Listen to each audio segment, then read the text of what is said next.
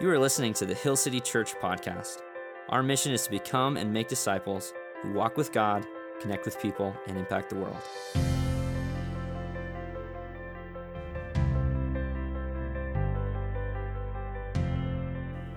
Has anyone else noticed the division in our country over the last 2 years? Just me? No, that's not my opening joke, but it almost is, right? Because we don't need an expert to tell us that our nation is more polarized than it's been since the Civil War. Why are we so incredibly divided? And I think we can blame some of it on 2020 pandemic, everyone being locked in their houses and going crazy a little bit. But also there are other issues that divide us in this season, things like racial injustice and abortion and topics that really have been in the news for decades, and it seems like we're not able to find common ground or even talk to one another about these kinds of things. So is there a different factor? Is there another factor that's at play in our modern age and the division that we're experiencing? I mean, you've probably felt it. I know I have. I know I have experienced even division within our church at times. I've even heard stories of families being divided to the point where parents are kicking their kids out of their household because of their decision on masks or vaccines and those kinds of things. And I think there's a factor that we really need to talk about, and that's social media. Social media contributes to what I would call the disintegration of truth that we're seeing that really flares these two polar sides against one another. I came across an article in Relevant Magazine that cited research from MIT that 19 of the top 20 Christian Facebook pages in 2019 were run by overseas troll farms. Now, if you don't know what a troll farm is, that's totally okay. It might be a new term for you. But in the digital age, online, there's a term for someone who intentionally posts something divisive or offensive. And that term they're called a troll. Where's my Gen Z people at, right? You know, they're called a troll. And if, they might comment on a YouTube page or they might tweet something really offensive, and the intention behind that is so that person will get a reaction. And if you are getting angry, if a troll is making you angry, one of your friends might say to you, "Don't worry, they're just trolling you," right? So that's what the terminology is. But it's not just random people in their houses who are doing this now. It's actually been almost weaponized, especially preceding the last two elections. There's I know it sounds a little conspiracy theory-esque, but it's true. In Russia, in Kosovo, in Macedonia, there are groups of people who all they do is sit around behind a computer screen and they create sometimes absolutely false, but sometimes just misleading, oftentimes very divisive posts, and they send them out into the internet to do damage and wreak havoc. And they have what's called bots. Have you ever had to fill out, a new profile if you bought an item on a website and it asks you the question, "Are you a robot?" It's checking to see if you're a human or if you're just a program, right? A software that is created to repeat the same process. And so instead of these people sitting behind a computer screen and retweeting something thousands of times, can you imagine how long that would take if you had to do that? They actually don't just create and fabricate content and release it into the internet and social media. They also create bots that spreads it even further. So that explains, you don't have to have clicked like or follow on one of these 19 of the top 20 Christian Facebook pages, which, by the way, almost all of them are taken down now. So that's, Facebook catches that stuff. It's brought to their attention, that sort of thing. And yet, I think this is, talk about wolves in sheep's clothing.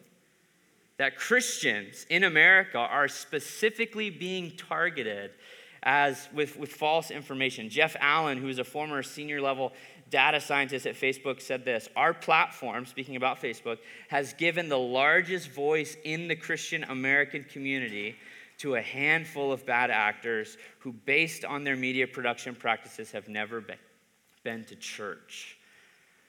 It's just Social media, in one sense, is a blessing, and it is a tool that is used for so much great creativity and connection, but it is also just as powerfully being used as a weapon to divide our country, and in some cases, even our church. Tyler Huckabee, who's the author of that Relevant Magazine article, says this. He really wraps up his conclusion with Christian pastors have congregations in their pews at best one morning a week. Facebook is in their pocket all day long, shaping their theology for its own ends. The reason we're talking about this is I believe this is maybe the missing piece of that conversation of why are we so divided today, is social media is a spiritual formation machine. It shapes us. The things that you scroll across on your feed, the articles you share, the comments, and the trolls that you're fighting and doing battle with online. And yet, the reason why I bring this up is not because we need to, I don't want to mobilize us against overseas, trolls or hackers or anything like that, but just to bring up the point, why are Christians the ones falling for this? Christians know that Jesus is the way, the truth, and the life. Christians have the authority of Scripture to shape our worldview. We should be the most resistant to misinformation. And yet, why are we the ones that all of this information and these polarizing arguments really taking root? At times, we, if we're honest, are the most susceptible to the deception. Speaking of wolves in sheep's clothing. The reason why I bring this up is we live in what we can see and we can feel as a divided nation. We live in a cultural moment that is a moment of division. And today what we're talking about in our Prophets and Kings series is the division of the kingdom of Israel.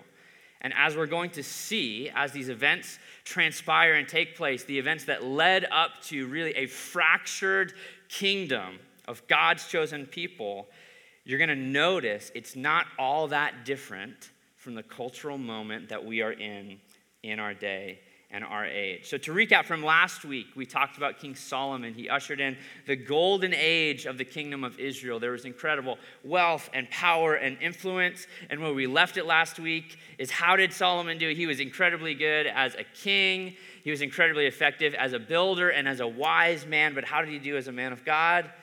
Not so great.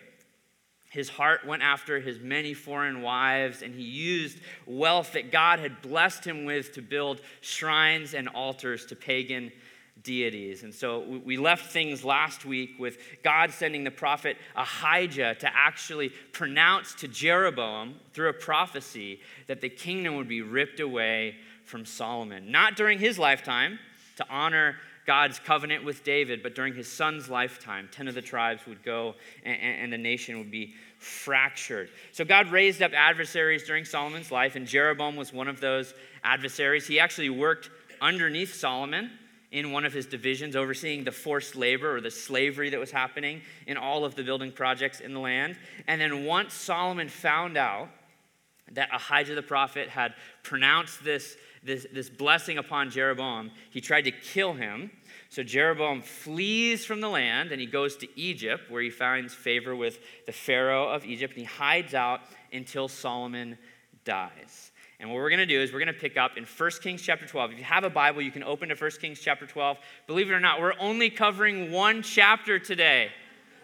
No 12 chapters, just one. It's a long chapter, but we're only covering one chapter. We'll be in 1 Kings 12 the entire time today. We're going to pick up the story where Solomon has died. So Solomon has died, and his son Rehoboam goes north to Shechem, which is in the northern side of things, to be crowned as the new king of Israel by all the tribes. So there's representatives of all the tribes, and Jeroboam, who was the one who was prophesied to take half the kingdom, has actually come back. Because Solomon is dead, he's come back, and he is there present with all the tribes. 1 Kings chapter 12, verse 3. And they sent and called him, and Jeroboam and all the assembly of Israel came and said to Rehoboam, "Your father made our yoke heavy. Now therefore lighten the hard service of your father and his heavy yoke on us, and we will serve you." So the tribes have a request. They're asking Rehoboam to undo the sins of his father. That Solomon, in his quest to build the perfect kingdom, he really started to put a heavy burden of slavery on not just the surrounding nations, but here we see even on his own people. Right? He was a taskmaster. And so the people request, they say, will you lighten that? It's been difficult to live under the pressure of your father Solomon. And what Rehoboam does is in some ways taking after his father, he doesn't give a rushed answer. He says, give me 3 days. I'm going to really think about your request and I'll get back to you. So he takes 3 days and he listens to 2 different groups of advisors during those 3 days. The first group of advisors is his father's old advisors. You remember Solomon, the wisest man on planet Earth?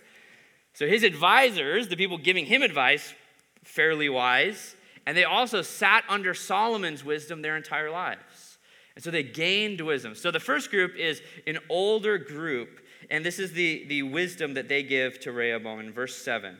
And they said to him, if you will be a servant to this people today and serve them and speak good words to them when you answer them, then they will be your servants forever. Does that sound like good advice? Right. If you serve the people will serve you. That's what's called in our modern day, in leadership circles, servant leadership, which I don't think we kind of take that for granted because it's almost like a leadership breakthrough in our modern age. In the ancient world, there's almost no such thing as servant leadership. That's why Jesus was so revolutionary when he washed the disciples' feet, because if you had a position of authority, you should be able to use that authority to do whatever you want, right? That's kind of the in that day and age. And so this is incredible wisdom from this older group of gentlemen. They give that wisdom to Solomon. Serve the people and they will serve you. And then we get the second group of people, which is Rehoboam's buddies in verse 10. And the young men who had grown up with him said to him, and it says young men, Rehoboam was 41 years old at this point in time, so they're probably 40s, right? This isn't like, and he went and asked a bunch of children what they think, right? And the young man who had grown up with said this, thus you shall speak to this people who said to you, your father made our yoke heavy, right? A little complaining, right? Your father made our yoke heavy, but lighten it for us. Thus you shall say to them, my little finger is thicker than my father's thighs. And now, whereas my father laid on you a heavy yoke, I will add to your yoke. My father disciplined you with whips, but I will discipline you with scorpions. And those are the two options. And obviously, the young man's advice is arrogant. It's crude, actually. It's Rehoboam's been king for what, less than 3 days? And he's like, show him how awesome and tough you are. You're better than your father. And it's foolish advice, quite frankly. And so Rehoboam, he deliberates over these 3 days. And guess which one he picks? He takes the advice of the young men. And he goes back to the people who were requesting a lighter yoke. And he says, my father disciplined you with whips. I will discipline you with scorpions. And this harsh communication, I'm sure what Rehoboam was thinking is these people, if they're already kind of stirring and getting out of line, I need to be harsh, I need to be brutal, I need to whip them into shape. It totally backfires. This is the moment. I mean, he's been king for 3 days. All of a sudden, the 10 tribes, just as was prophesied by the prophet Ahijah, leave with Jeroboam. They go north, and all of a sudden, Rehoboam watches as the kingdom is dividing in two and his authority and his power is slipping through his fingers. Now, the rest of this section, what he does is he sends one of his other taskmasters, right? That was the role that Jeroboam played. One of his other ones to go north and just check on the situation and get some taxes from the people and see if things are really as bad as we thought. They kill him immediately when he sends him north. And Rehoboam's like, I got to get back to Jerusalem. I got to get back to the palace, right? My life is in danger. And so he summons 180,000 troops to march to the northern kingdom. And at the end of this section, they're on the brink of civil war because of bad advice that he received from some buddies, because of a blog that someone wrote on Facebook. because of retweeting something that he didn't quite look into to see if it was true or good or not. And Shemaiah the prophet is there, and he stops Rehoboam from taking things too far, and he sends all the troops home. And there isn't civil war at this point, but there would be in the future. And at this point, the nation is completely fractured. So what can we learn from this? I would ask you to consider this question. Who do you listen to? Who do you listen to? I mean, this is not a rash or a rushed decision by Rehoboam. He did not accidentally miscommunicate when he called the assembly. He had 3 days, and he listened to 2 different groups of people. He had the opportunity to choose wisdom, but he chose foolishness. And this foolishness cost him the kingdom. It cost him the kingdom. You can only listen to foolish voices for so long until you do something foolish. It's just a matter of fact. You can only listen to those voices for so long before you actually follow them. And for so many of us, I would just challenge us, who do you listen to? Who has the loudest platform in your life? Is it whoever's behind the screen on the other side of social media? Is it your friends who you grew up with? Is it your coworkers? Is it your neighbors? Is it Scripture? Is it godly people? Is it wisdom? And how much time are we spending on all of these other platforms versus time spent in God's Word? Here's our practice. Here's who we should listen to. Listen to God's Spirit, God's Word, and godly people. God's Spirit, God's Word, and godly people. We need to run everything that we're making decisions on in our lives and run it past, does this agree or disagree with God's clear directive in Scripture? And if I believe something that clearly disagrees with Scripture, I have to assume I'm wrong. How many times?